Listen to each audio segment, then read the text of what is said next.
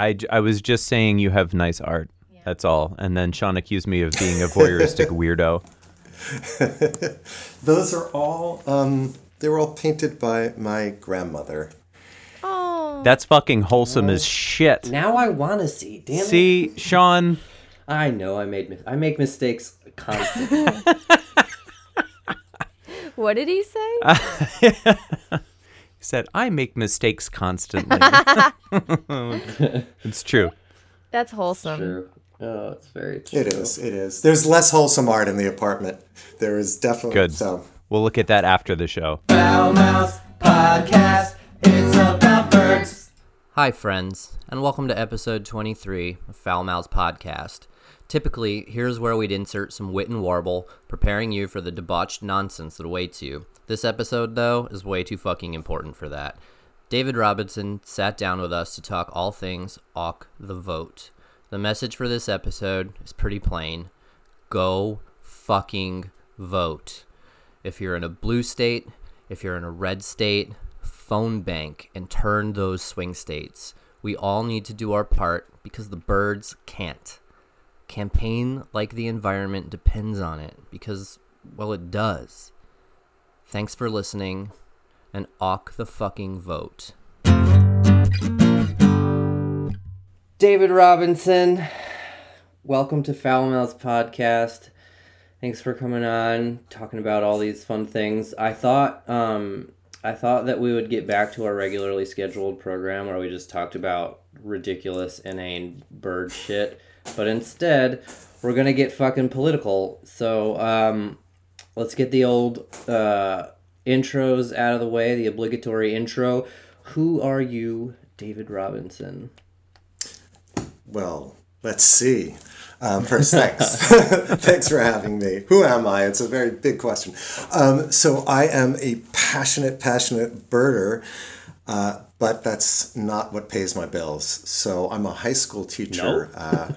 Yeah, right? How unusual. So I'm a high school teacher, an English teacher in Oakland, California, at a little nerdy private school. And I've been like a nonprofit worker in various ways and a professor at one point and an activist. But right now, teacher and birdwatcher. Teacher and birdwatcher, thank you for your service. We need more birdwatchers teaching because we need more young people birding. So Definitely. And we need more fearless people to face high schoolers in a teaching capacity because, I mean, I know middle school's supposed to be the worst, but it seems like the percentage of firearms increases as you move into high school. So It's sad to laugh, but it's true. Yeah. Yeah. Well, I have to admit though, our private school is as sweet as can be. So yeah, I'm more dangerous than they are. Yeah. Right, you're bringing the guns. And he's an English teacher, so he's like teaching them like, "Oh, Captain, my Captain," and. There you go. Can you still teach that, Heather? I don't know. I think that's no. Yeah. What does high school English look like right now? What are you allowed to teach? Oh, high school English is in like huge flux. I'm at a school that had a Black at Instagram feed this summer where Black students and alums talked about their experience of racism. You know, sometimes overt, very often, like about unexamined white privilege. And so our school, like a lot of them, is really in the midst of trying to re-examine everything and really put equity and inclusion, especially race, especially, Black experience, right on the front burner. So it's actually a really exciting time because there's also a lot of student leadership. It's pretty beautiful to watch. But yeah, that question of what can you teach, it's legitimately an open question now. Yeah, I was going to say, well, it only took until 2020, and that's exactly. That's not exactly, a dig, right? It's not a dig at your school. I mean, there are places in this country where I'm I don't think these really discussions are even frustrated. happening. Yeah, I'm really frustrated and sad to say I don't think this is going to be a conversation for a long time. And so this question about what you can teach cut so many ways because, geez, well, you probably know all about maybe you do. I don't know if your curriculum is really affected by Texas, for example? The way the public school curriculum is. Yeah, we're really, really lucky. A good friend of mine who teaches in the Oakland Public Schools faces that issue about, their textbooks are from definitely California, not Texas. But, she's got colleagues elsewhere who fight to get, the books that they want. But the thing I would maybe say about, instead of what you can't teach, this is really much more about what else you can teach other than the things that, have been taught again and again and again for years. Yeah. So it's actually, there's tons more to teach, but it means you have to learn more. You have to read more. You have to learn more. And I'm hopeful there'll be some change there, but nationally, who knows? Yeah. California is a little different. Yeah, a little. Yeah.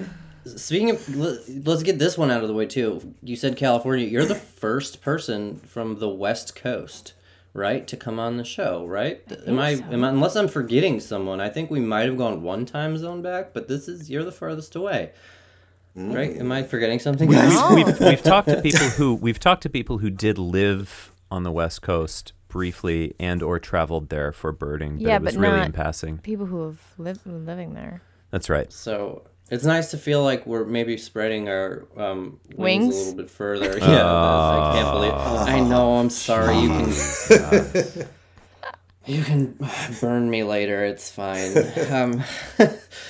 So you're on the West Coast. I think honestly, like the only thing that I could think of outside of like politics was the wildfires and die-off and the horrible things that are happening in your area. Like what is going on? Are you seeing this massive die-off? Are you guys like experiencing this firsthand? What's going on? Well, so that's definitely in the birder circles I'm in. The question of what's happening to the birds because of all that wildfire and all the smoke is really it's really a big question. And so I'm in a year-long course. I hate to say the name, master birding course, because I am not a master in any way, but it's Golden Gate Audubon and the California Academy of Sciences do a year-long course. And the teachers just sent us a bunch of articles, with the different theories people are having. Because yes, they're seeing some die-off. There's some possibility it's smoke, but there are also questions about whether it's weather, some unusual weather systems. But in a way, it's just too soon to see. I'm certainly not noticing it in my neighborhood, but 2 weeks ago, you couldn't. I think I sent you that picture about me in a gas mask. I mean, that was the only way to go bird watching. It was that intense. A, I can't believe you did that, and B, it looked like the cover of the horror movie. It was like some toxic holocaust. It looked horrifying. Yeah, and and I had not been outside for more than just a couple of minutes in over a week, and since COVID. Just the neighborhood birding has been what's kept me sane, just to do some of that. So, yeah, it suddenly living in California feels very different. Everyone I know is having to readjust our sense of really what it means to be out here, because these fires are only going to continue and get worse for quite a while. So, yeah, I mean, and it was, I think, last year where the chief fire honcho in California basically said, there is no more fire season. It's always fire season. Yeah. And I remember hearing that, and it sent a chill down my spine, because it's this sort of stuff, where California hit a tipping point, and you've crossed over the event horizon, and it's going to take some sort of massive shift for this to not just be a regular all the time thing, which is absolutely horrifying. Yeah. I used to live in LA, and when I lived there, there was a huge fire in the Angeles National Forest, and I think we had another one, forget which forest, that was out east. I remember driving through, months later, and it was like a lunar landscape. But it was talked about as if, okay, well, this is a really unusual occurrence. And sure enough, they didn't have another one of that size, for a number of years. But, we're 2 years in a row with just breaking records again and again. Mm-hmm. So, and there's a lot more talk now about going back to what, the First Nation people knew about using fire, right? Yep. It's just that it's going to take a really long time, unless of course we just all go and sweep up the ground in the forest, like Trump says, Oh yeah. Right. Just get rid of the kindling. I think exactly. Yeah, and outlaw gender reveal parties, and we're all set. Yes. Okay. Well, I might say that would be a good thing. Outlawing gender reveal parties, I'm all for it. It's two with one stone sort of thing, Yeah. Yeah. I couldn't agree more. I think if that's the primary casualty that comes out of this, I can't say it's been worth it. That's just too awful, but it's close. Yeah. But yeah, no, I it's funny. It hit me when I have a client that's out in the middle of California, and they're on a commune, and it's it's a sex cult. That's a whole nother podcast, actually, and no, it really is, and so they I would bird while I would talk to them, because they would be outside and they're like, oh, isn't it wonderful, and you would hear like all these birds in the background. And now when I talk to them, they're like, hello from the hellscape, and it's like a completely different feel. They're like inside, and no more being outside because it's too close. And I'm just like, wow, it went from like this idyllic, commune, the kind of place everyone dreams about, to like they're like, oh, it's horrible, we can't go outside, we can't breathe, it's well, and all those now people that dream about idyllic sex cults. yeah but right now, this past week has been gorgeous, and everyone's who can be out there is looking for fall warblers, and when it's not all on fire, it's great, right? Beautiful place. So, and the avocados are cheaper out there, so that's just they definitely are. So much wonderful stuff out there. They're even cheaper when they're smoke damaged. Yeah. Maybe a little tastier. Yeah, roasted avocado. I don't know. That sounds pretty bad. Make it a thing. Okay, so let's just get into Ock the Vote. Yeah. Where did this come from? What is it? Let's just get all into it. Yeah, what the fuck is Ock the Vote? Ock the Vote. AUK, the vote. It started, so it's a get out the vote mobilization, right? And the idea is getting birdwatchers across the country to pitch in and really do some of this phone banking and letter writing and postcarding directed at swing states. So no matter where you are as a birder, you can help affect the outcome of the election to elect pro-bird, pro-environment candidates. So it's a simple concept. And it really came about because, like, last winter, as I started to think about the, impending election, I could do on my own phone banking again. I could, of course, I did that in the last few elections. I had been planning on going canvassing, but once that became, in the spring, impossible, I started to think more and more, well, what can I do that will actually have a bigger impact? And I started to think, well, maybe I could just mobilize birders to vote. But I went to the Conservation Committee of Golden Gate Audubon, to one of their meetings, and they were talking about really a lot of development projects that we really need to have an eye on and to be loud about here in the Bay Area. But it still felt to me like, in a way, the elephant in the room was, what about the election? It's going to affect all of this.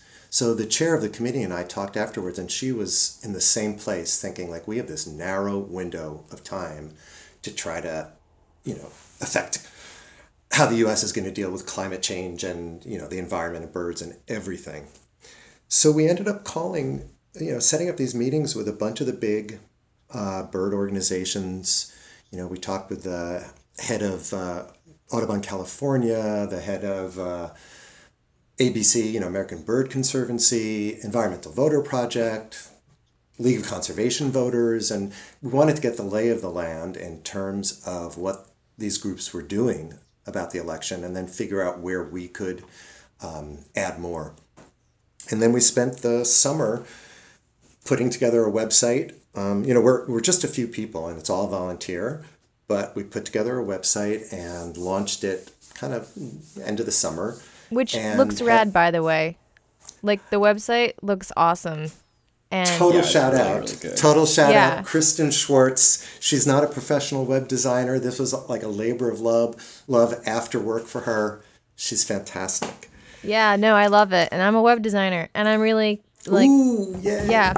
I'm really picky. But I like that it looks like a O'Reilly book. I don't know if you know those books, but the way that she designed it, there's like this like text series of what is it, handbooks and things like that, and it really was evocative of that, and I just really dig it. I dig it. I'm so glad. Heather's a hater of bad design, so this is really I'm actually a little bit surprised to hear this. That's wonderful to hear. I mean, there's little things that I would do. There's little things I would touch, but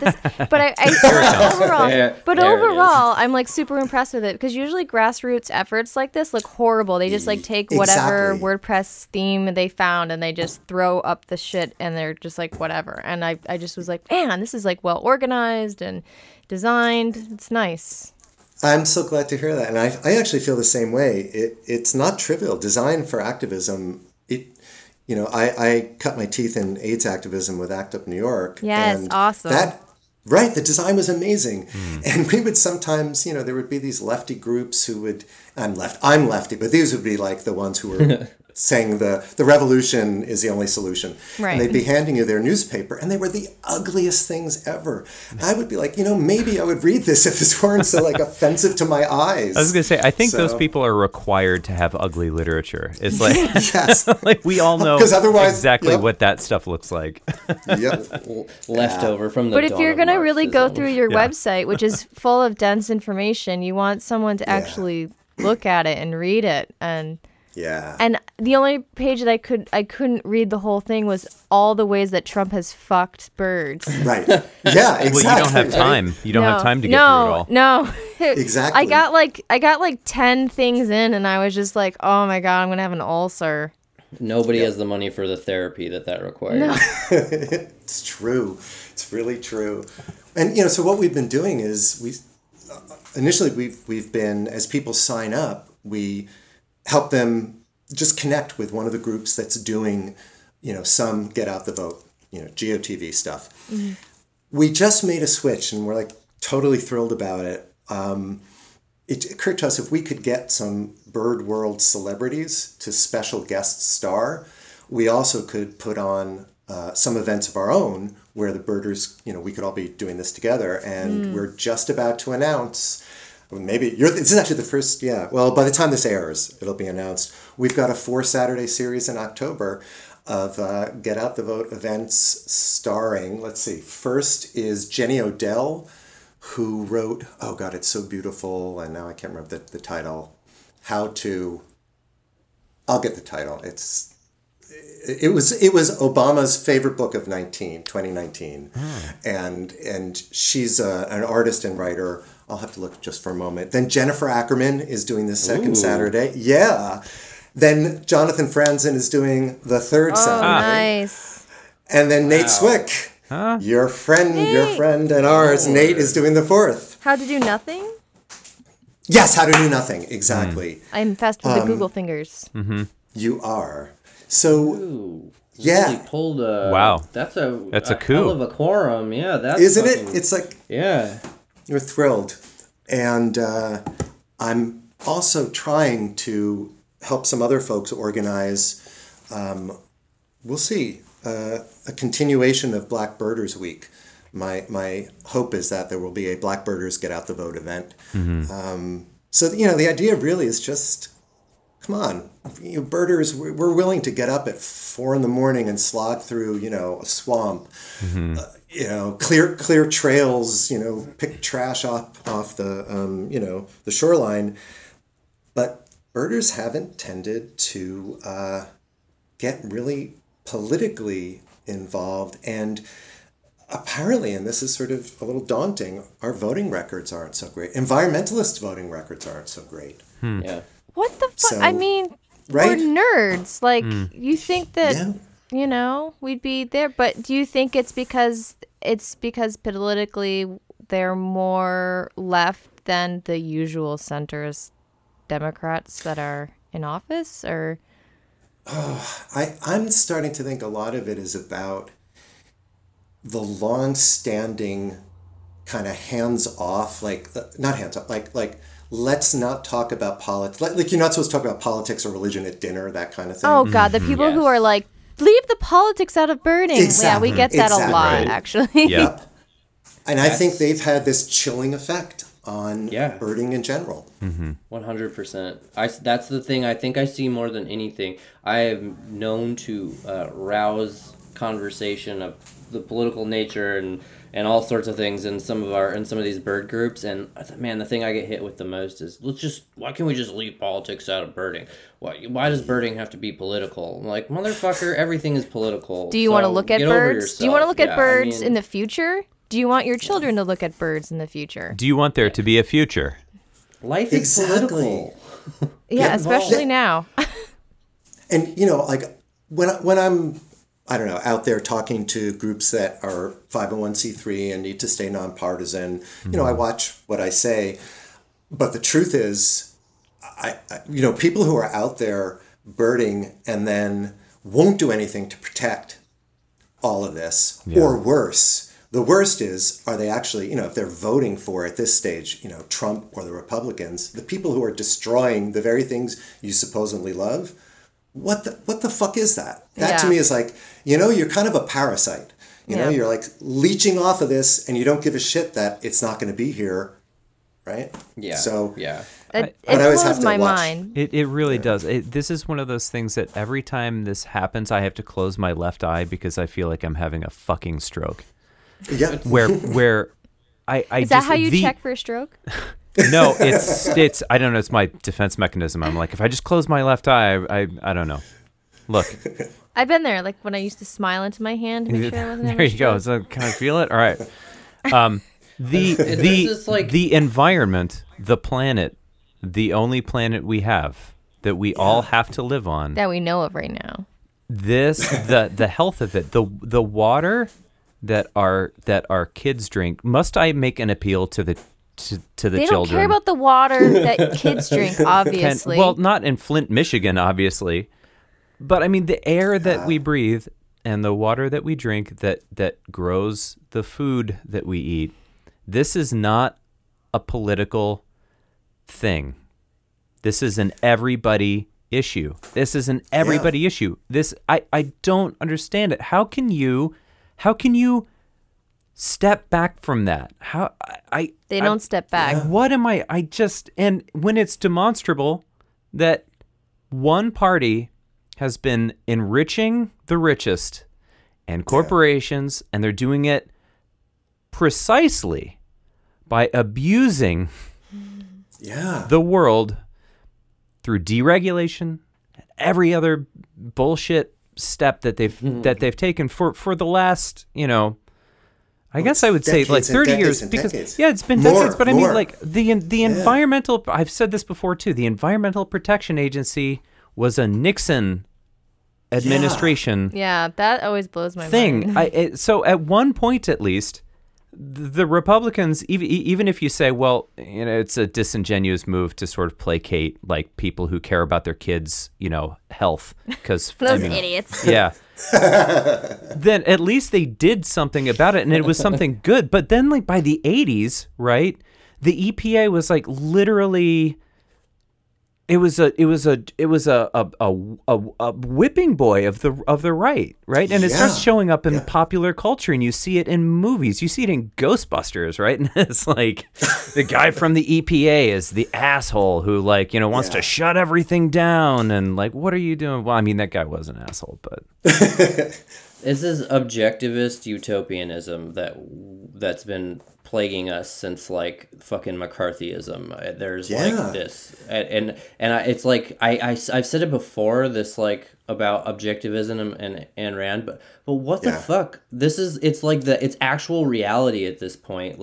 Especially with the way that the Republican Party has seemed to have taken hold of the anti-environmentalism, even though the same folks are willing to go out and look at the birds. They're like, well, it's fine because we're just going to strip their fucking habitats and use it for ourselves, and that's just the nature of things. It's just the way the world goes. Holy and you guys shit.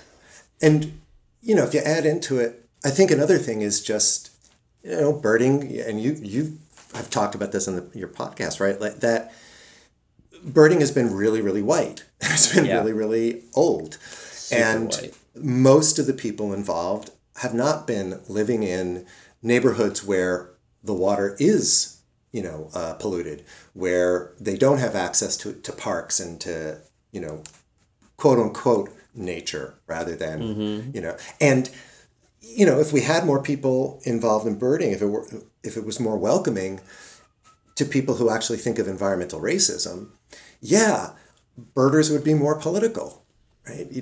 You'd be thinking about the quality of the air and the fact that, you're living next to a freeway, and that's an environmental issue. It's not, just a poor people's issue or something.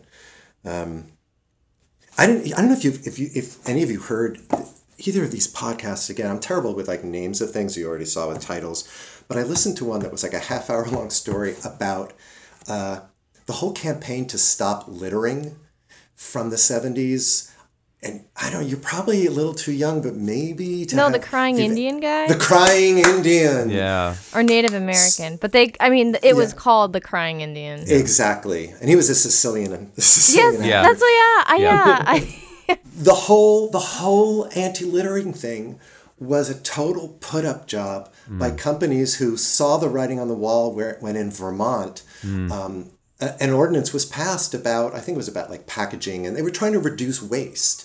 And these companies managed to flip it all around to make it this personal responsibility thing, don't litter. And then I listened to another one that was about recycling and about, again, the whole total bullshit that the companies knew from the beginning it wasn't going to work. Yeah. But they have tricked everyone into thinking, if I sort my thing here, this is my bit for the planet. Yeah. Yeah, wasn't it Exxon or some sort of oil company that... Oil. Big oil. Because they make plastic. Oil and DuPont or something. It was oil and chemicals. Yeah, I forget. I just recently saw an article, and I couldn't even bring myself to read it because I know I've heard about the issues with recycling, how it's not really, doing it. And I'm I can't, because it's the one thing I hold on to. It's the one thing I have in my life is recycling. I know. And out here in California, if you don't, oh my God, when I visit other places and they either don't have composting. Nowhere else seems to have composting. And then, no one, if they don't have recycling, I feel so wrong. Yeah. But truth is, better to spend, our time politically. Yeah. Right? Instead of obsessing over every single shopping choice. And I totally get, yes, our shopping matters, but especially out here, I have met some people who are of the sort who are trying for a sort of purity where in their buying. Their whole thing is their whole year's worth of trash fits in a mason jar. Yeah. And then they fart into the mason jar. And smell it. And then they smell it. Yeah. Yeah, and they want Yeah. You totally. I'm really into zero waste. I'm into the concept it's great. of it. I'm into the concept of it, but with a child, and we try to, we cloth diaper, we do things, and then there's people that are but the cloth diapering uses water, and I'm just I don't care, I'm trying. Well, you're caught in this. It's sort of a catch-22 because it really is something that we have to do because government will not force the 5 companies that could take like 30% of the carbon out of the air tomorrow. They won't force them to do it. And so we have to. But on the other hand, it's also like keeps us really busy doing something that is really, really small. Right? And when it can always, it's tough, right? Because it's like, well, if everybody just, and it's like, these 5 companies are, it just doesn't matter what you do almost, because as long as these people keep pumping out the shit that they're pumping out, like we're all fucked. And until somebody makes here's them the stop. hopefulness. Yes. Yeah. Give me some hope, David. I'm sorry. No, totally. Pull me back from the edge. Here it is. Like, it's taking it from the individual behavior and organizing. So when I'm trying to remember whether this was England or somewhere else. It was somewhere where soccer was really big, and it became like a sounds football. Like Europe. There you go. And it became somehow someone found out that a whole bunch of the soccer balls, like they were being made with child labor, and I think it was in India or Pakistan, and instead of just individual people saying, well, I won't buy my soccer ball from that company, actually, you had all these like kids and their parents organizing and pressuring, their leagues and all that. And suddenly it had a much bigger influence and they were able to change, conditions. I think of the Girl Scouts with palm oil. I mean, go Girl Scouts. Yeah. I know. Right? That is the way to go. Like, okay, who knows if we'll ultimately win, or we only have 100 years left, but we have much more impact when we just join with some other people and think strategically. Like, how can we figure out where there's a pressure point, and how can I take this outside of a private action that is a good thing to do but probably won't have a lot of effect, and let me see if I can get together with some other people and make it. And then, that's why, same thing with Walk the Vote. That's why I'm not just calling on my own. It's like, hey, let's get a whole bunch of people to do this. We'll have more impact. I'm just yelling community. Yeah. But let's all yell it together. Can we play community? Come on. Community. Sorry. We gotta get a countdown. You gotta put your hands in, and then we gotta go 3, 2, 1. Community. I'm for it. We'll edit all of this out. Okay, there you go. I'm kidding. We won't. I was trying to say that it's so funny. There's so many things that I'm like so hyper focused on what I can do to do the change, like be the change and whatever. And my go-to is like, well, what can I do? And then I change what I do. And I guess I was never one that looked forward to group projects in school, so that's probably why. But yeah, you're right. It's like what. Yeah. I would never have thought of it because we're not raised that way. No. There are very few things in popular culture that ever portray that. It's always individual heroes. It's like the Rosa Parks story, Yes. totally falsified, like that, as if she's a lone woman who had no connection with, activists and wasn't an activist herself, in a mass and part of movement. other protests. Yeah, exactly. But for me, it was when I graduated from college, because I grew up in suburban New Jersey, and, middle class, and I went to college in New Jersey, and then I moved to New York to pursue modern dance and find gay liberation. And I did find modern dance for a while. That was good. But I found AIDS. That was what was happening in New York, because this was the middle of the 80s. And I ended up being in the right place at the right time when ACT UP New York started. And that for me was the education, and okay, wow, I had no idea what collective action was and how much you can do. And Heather, the thing about, like, I kind of often don't want to work with other people if they're not people who, I can really connect with, and I feel like we're seeing things the same way. Yeah. Because, right, if you get into a real doctrinaire group that's all about, we have a single party line and that's it, that's awful. So it's finding people who, well, it's like what I found with Laura, Laura Kremen from Golden Gate Audubon.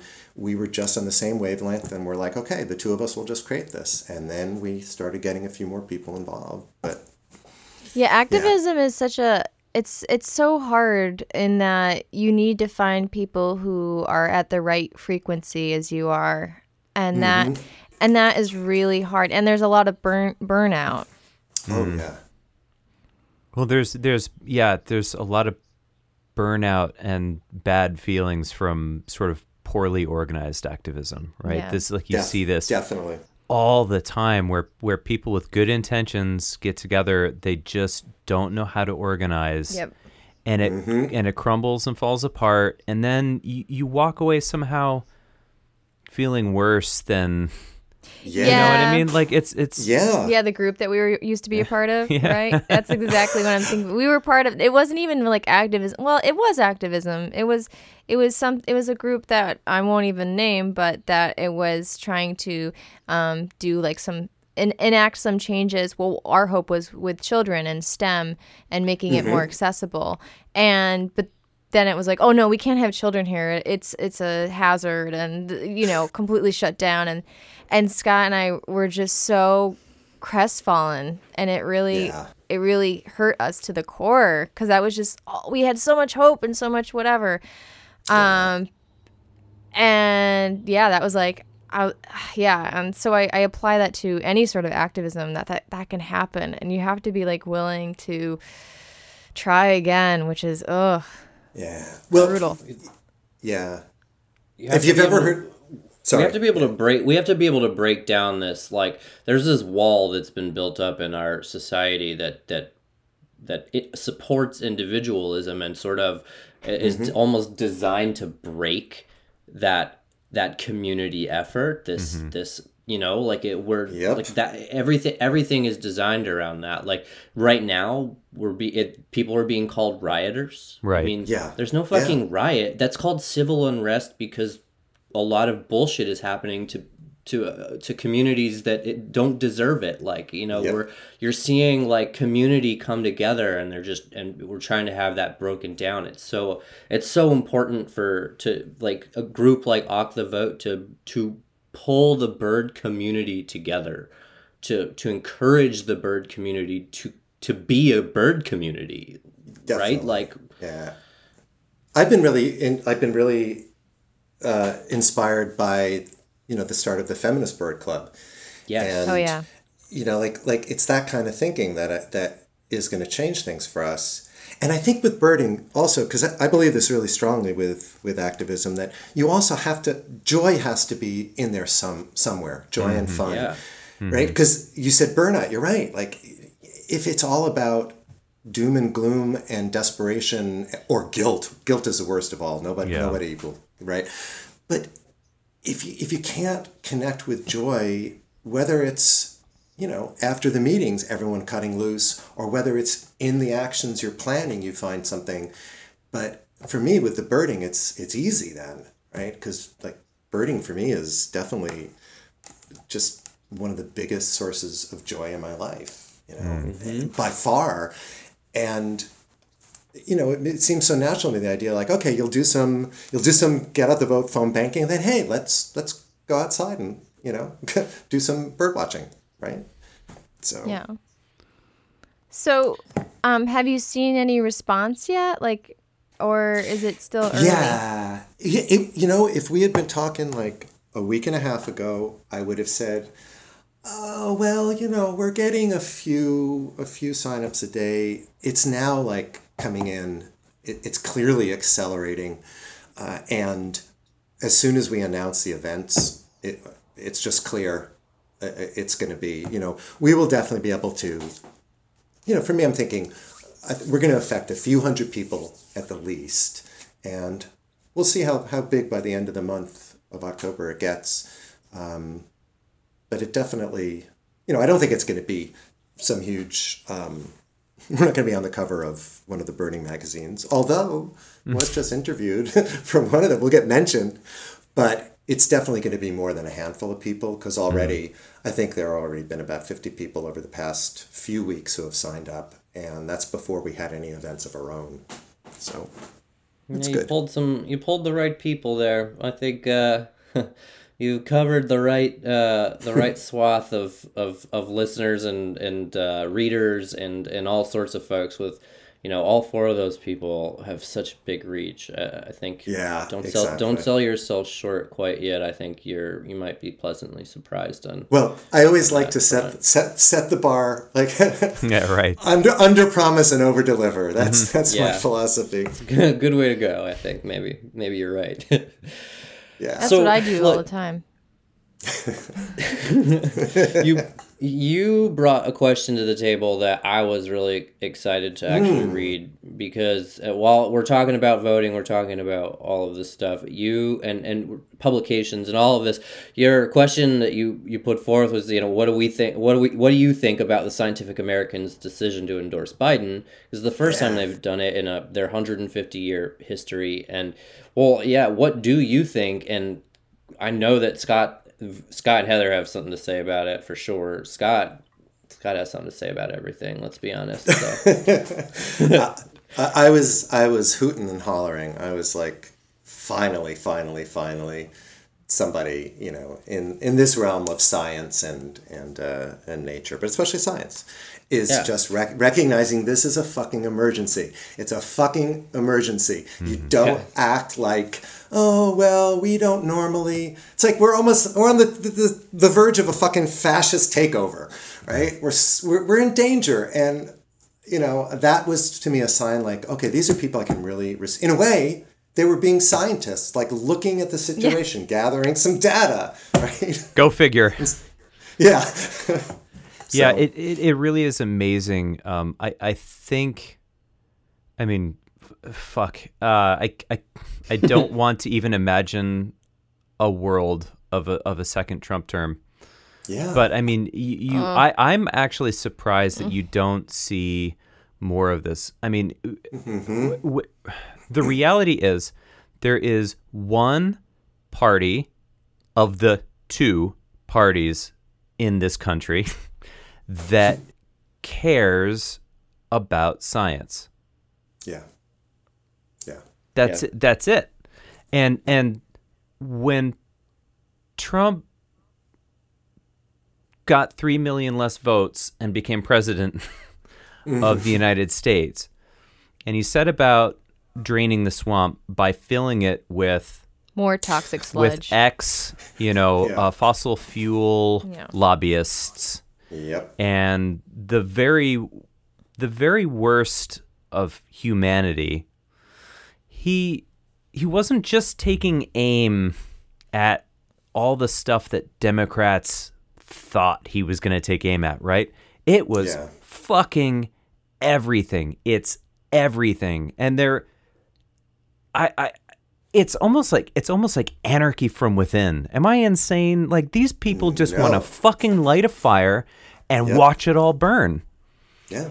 And I'm frankly shocked that there aren't more. I mean, I'm frankly shocked. I'm part of a few STEM organizations, and I'm shocked that there haven't been more major statements made about this, because it just cannot be clearer. One party does not believe in science. Their voters do not believe in science. And that means they don't believe in climate change. That means they don't believe in the efficacy of vaccines. In vaccines, yep. I mean, masks. and on and on and on. I have nothing to say about this. I don't even think it comes down to believing in these things, though, at this point. I don't think that it's about whether they believe in science or believe in climate change. They don't fucking care because it's not lining their fucking wallets. They don't care about people. They don't care what happens to people, because the only people that exist are the ones that can spar with them when it comes to their fucking checkbooks and their fucking their resources that they've hoarded over the fucking years. There's no belief anymore. Well, it doesn't matter. Well, there is belief, Sean, because they believe that Jesus will come back within like a few years, and the richest gets in first. Heather is not wrong. Percentage of their stakeholders, Heather is not wrong. In the early 2000s, there was a poll, and Christopher Hitchens was fond of pointing this out. There was a poll And the poll found that fully 50% of Americans at that time believed that Jesus would return in their lifetime. Yeah. And they would be raptured. That was it. And that is the voting electorate. Yeah. Well, okay? I mean, evangelicals and- are the giant block of voters Yeah. that Trump is placating I mean, to. and so this idea of preserving a world, the world, I'm gonna get in trouble for this, but I mean, literally, the world means nothing to them.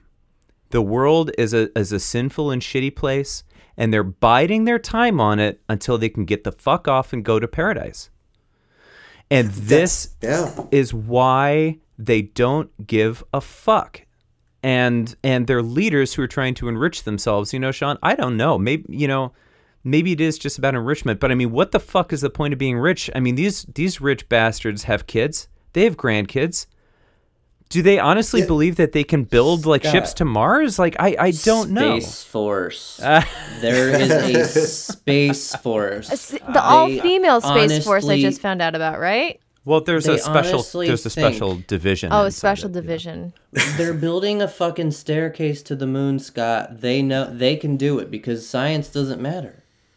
And Stairway to Well, Heaven was a pretty sweet song, so. That's true. Exactly. That's what it always comes back to. Play Stairway. Hey, do you want to say something, David? We've just been diatribing for a little bit of time here. No, I'm on it. I mean, basically, I agree with that. And it's like these different constituencies who all have their reason for disregarding science. And it's all of what you said, I believe.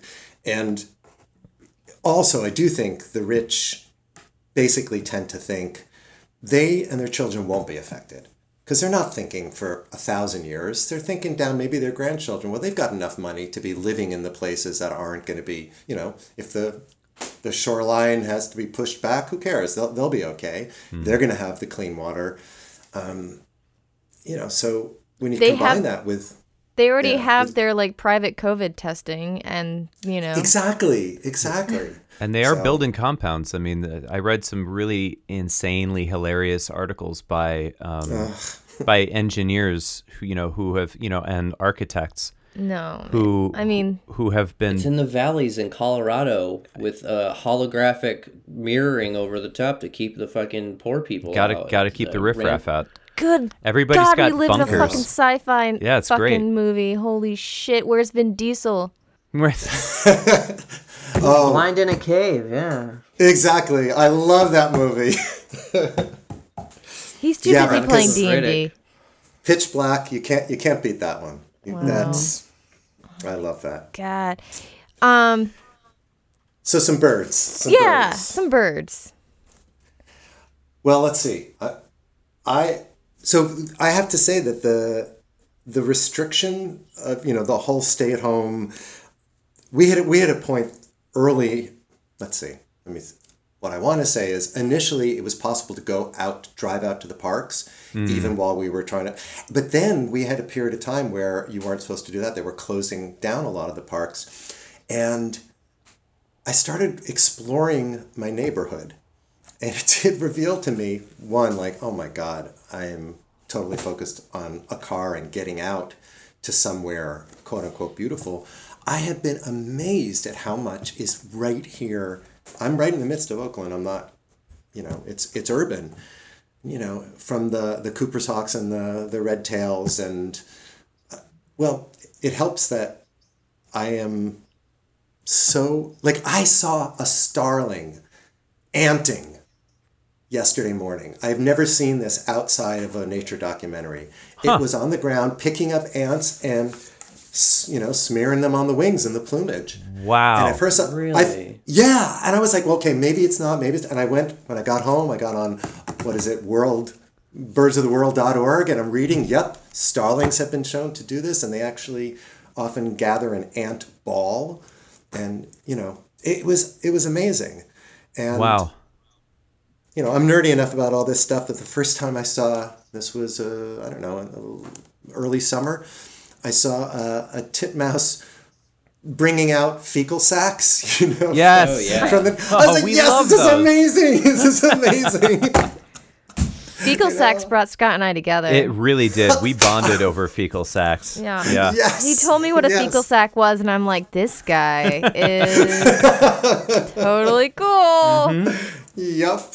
Right? Like, so I'm like, and birds that are learning their songs. We have a lot of Buick's friends around here.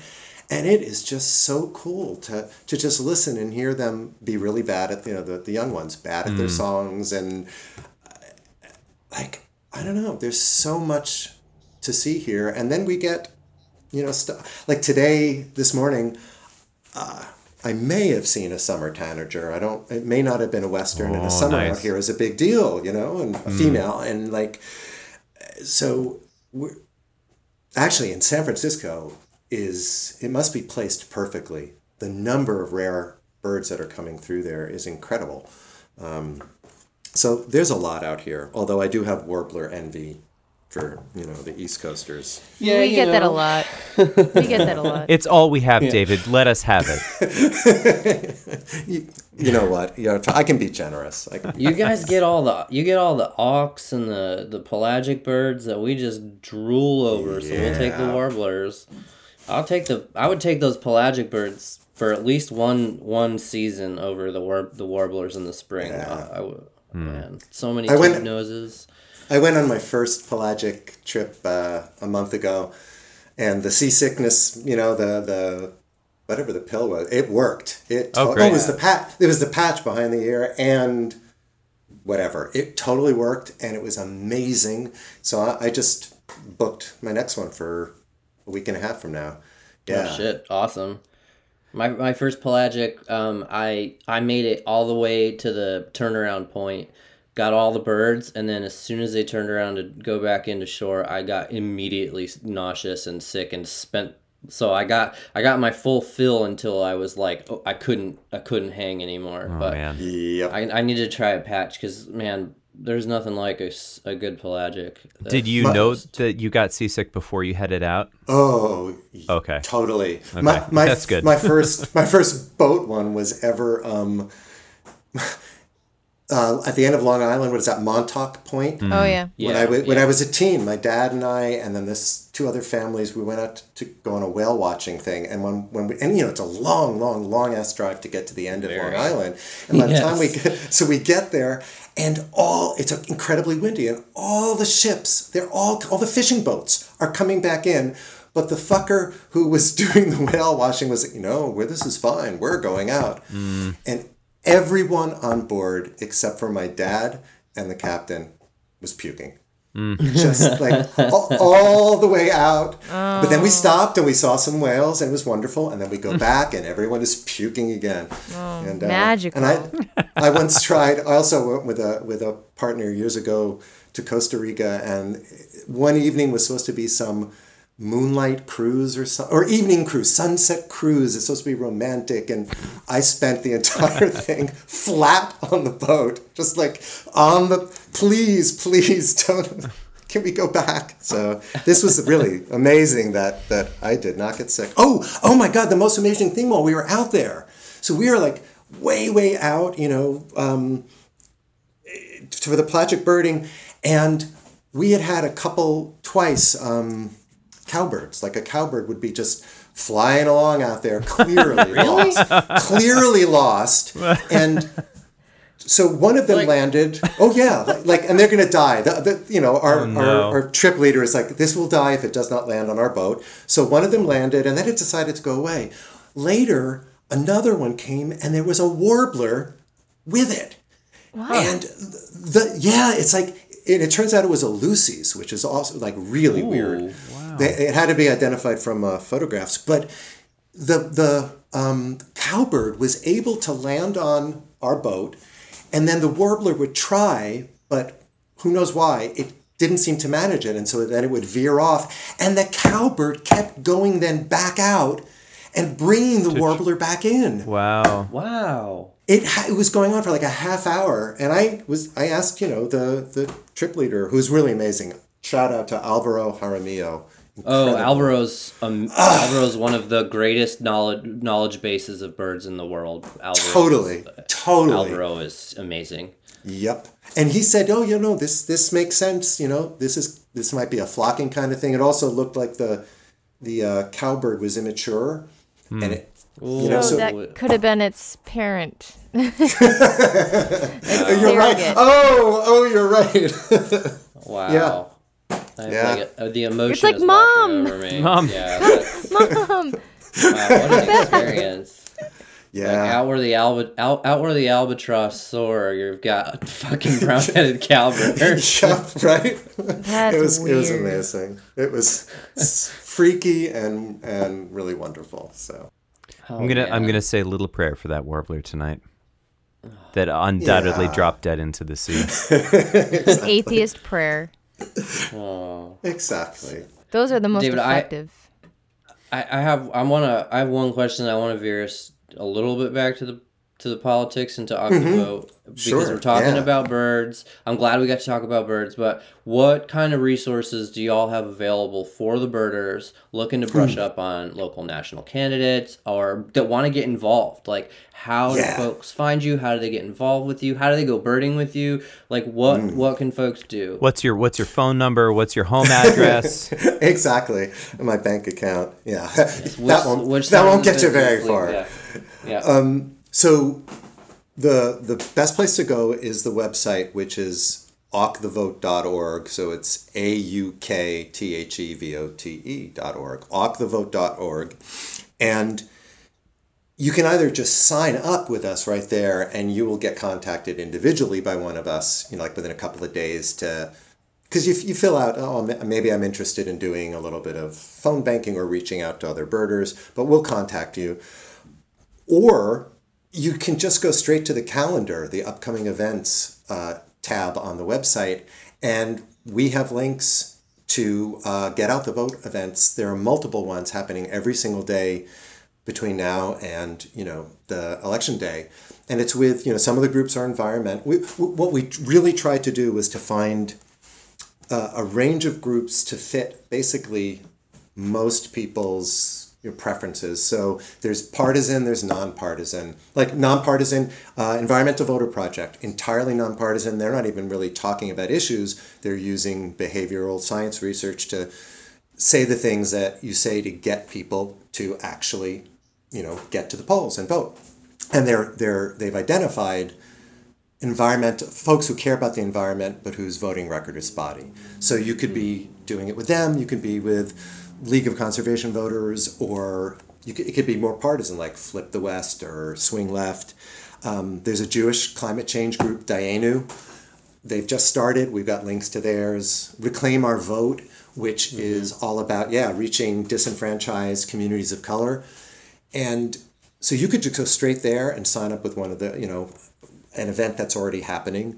Or by the time this comes out, we will have it'll already be up on our website. You can just sign up for one of the events that we are doing with, those special guests and, take part in one of those. And then you can get a few more birders, like decide, okay, hey, we're going to go to the next one. There'll be 10 of us who are going to join, that particular birding Zoom event. So we don't provide on the website, we do not endorse any particular candidate. But as Heather saw, right, you read the what's at stake. What do we call it? It's our bird's eye view of the 2020 election. And we do just lay out the facts of what the past 4 years of environmental, policy have been, right? And if you have half a brain cell, it's clear, right, who you should be voting for. The far right candidate, right? Because yeah, exactly. All the way right. Yeah, as far right as you can go until you fall off the edge. There you go. Edge of the earth. Exactly. But all the way to the ice wall.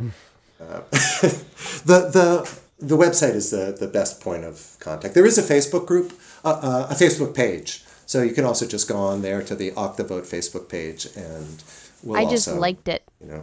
Oh yay! Thank you. You've made it, David. Relax. Take a break. Make yourself a grilled cheese. There You we wanted go. bird celebrities. You got You them. got Heather's like. Definitely. You're welcome. I want James's like. Okay, that's the like. Guaranteed, you've got it. We'll put up a video of him liking the page. Yeah. James Put on the is a Foul Marxist. Mouths Instagram account.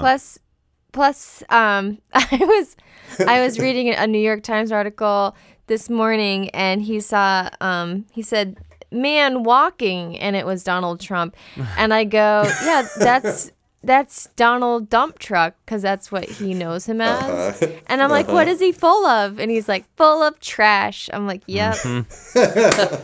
Raise your children right, The folks. best thing we have of him Exactly. is he'll say Donald Dump Truck full of trash. That's like the little thing we taught him, and That's heartwarming. though he Next immediately year- he said full of trash first, though, right? Mm-hmm. Yeah. Yeah, because we were talking about Donald. We said Donald Dump or something like that, and he said dump truck, and I laughed. I said Donald Dump Truck, and then he said full of trash. Yeah. This kid gets it. We didn't even have He to does. prompt him. No. Does. I'm telling you, next year he's going to be reading Althusser and Dude, he's- Engels. And Yeah, Marx. kids are little socialists. They don't believe in property. Yeah. They just want, and they share, and everything just goes around. And there's, they'll just leave stuff places, right? Yeah. What are you talking about? He is a I was gonna total narcissistic. Wow. He's like, but he's not as bad as Donald Trump. But he's Future James, don't listen to this. Stop listening now, for Toddlers the want- love of God. Toddlers want what they want when they want it, and they don't care if the world burns. Yeah, but I once mean- you, Oh, you- man. once they get the empathy part, He's then getting it. things are good. Yeah, I mean, I guess like when I said that all kids are socialists, I meant like very early on. There's really none of this stuff, right? And then something weird does happen when they become toddlers, which is that they start figuring out how fucked up the world is, and they're looking around and they're like, I can't believe this is where I landed, and then they have to make peace with that. For the next rest of their life. And it takes 30 or 40 years in therapy, and then they're Exactly. fine. Exactly. They learn what consent really means very early on, Yeah. and that they didn't give theirs. Yeah. So yeah. I will say that he was excited to add a Nighthawk to his life list Yep. today. Yeah. Ooh, oh my god. The kids' fucking life list is insane. It's good. Just get. It was just so cute because good. once I was excited about it, and I was just talking to someone who was like, if you're excited about it, your kids will usually be excited about it at this age. And so yeah, we were excited about seeing the Nighthawks, and then he just kept running around saying, Nighthawk, Nighthawk, we saw a Nighthawk, I saw a Nighthawk, Yep. and I was like, yes, Oh, yes, that is good. let the That is birding good. wash over you. Now get out there and vote, Yeah. James. Yep. Suddenly, you sounded like the what was his name, the Emperor in the Star Wars one. There was something about like, Emperor the bird. Palpatine. Yes, I liked it. Yeah. That's Well, what we used to David- say he looked like when he was when he was a baby. Heather's almost as pale as that guy. Yeah, that's true. I've seen her. Yep. I have a skin condition. It's true, she does. David, I would be remiss if I didn't ask you Yeah. one final question, and I know you're waiting for it. Mm-hmm. And Scott and Heather are over it. But We're they actually allow just me going to leave right now. Yeah, It's nice talking to you, David. It's been they great. allow it. Yeah. Do you believe in the ivory-billed woodpecker? I'm going to preface my answer by saying, whenever I would go out bird watching with my dad, and he wasn't a big bird watcher, but like he could go watch sports with my brother and then go bird watching with me, he would always say, maybe we'll see an ivory-billed woodpecker today. We're like, oh, Dad. It was great. It was so great. That's so sweet. Awesome. So I am going to say I am honestly agnostic about it. I think it's possible. I don't feel like, I don't actively believe there are still some, but I think it could be, There's enough that we don't, that we don't know. So I would say I hold out a small, like this sliver of hope that there is one really smart little family of ivory bills who are they become total survivalists and, They've got a Tiny shotguns. They have a little Exactly. hologram over Yeah. their nest. Oh, okay. They just become Yes. filthy, Yes. filthy rich. Oh, Exactly. they're little objectivists, and now Yeah. I suddenly don't like them that much. No. You know what I was thinking of? Was like a hillbilly Ivory Bill woodpecker reserve, like deep in the bayou somewhere, and that they're just Yep. like maintaining this population and nobody knows about it. Exactly. But there's also Wow. meth. There's a lot of meth, and they use know the what? birds to deliver it. Yeah. But if the birds need meth to get by, Yeah. I'm Give 'em the fine meth. with it. I'm Isn't fine with it it. fun? The way 2020 is going, folks, I don't blame anybody. Exactly. Oh man, David, You guys are great. Robinson, Oh, thanks. Thank you so much. It's been an absolute pleasure. Thank you so much for coming on. Thank you. Ladies and Thank you for gentlemen. what Loved you're it. doing. Ladies, gentlemen, and non-binary folks alike, opt the fucking vote, man. Go sign up. Call some Yes. people. Man, fucking vote. Please go vote. And don't Exactly. vote for Donald Trump. That's if you're the key. listening to That's us, the key part. Don't just vote. Yeah. Don't just vote, folks. And don't do Man. the thing where you're like, but I'm in the blue state and it doesn't matter. No. No, It no, no. matters. So that's it. That's fucking it. matters. All of us in the blue states, we're just do the get out the vote stuff. Get to opt the vote. Just do some phone banking. It's going to make a big difference. I'm Yeah, telling please. you, it will. It will. For the love of everything else, Exactly. do something about it. David, thank you so much Thank for coming on you. to Foul Mouse. Take care.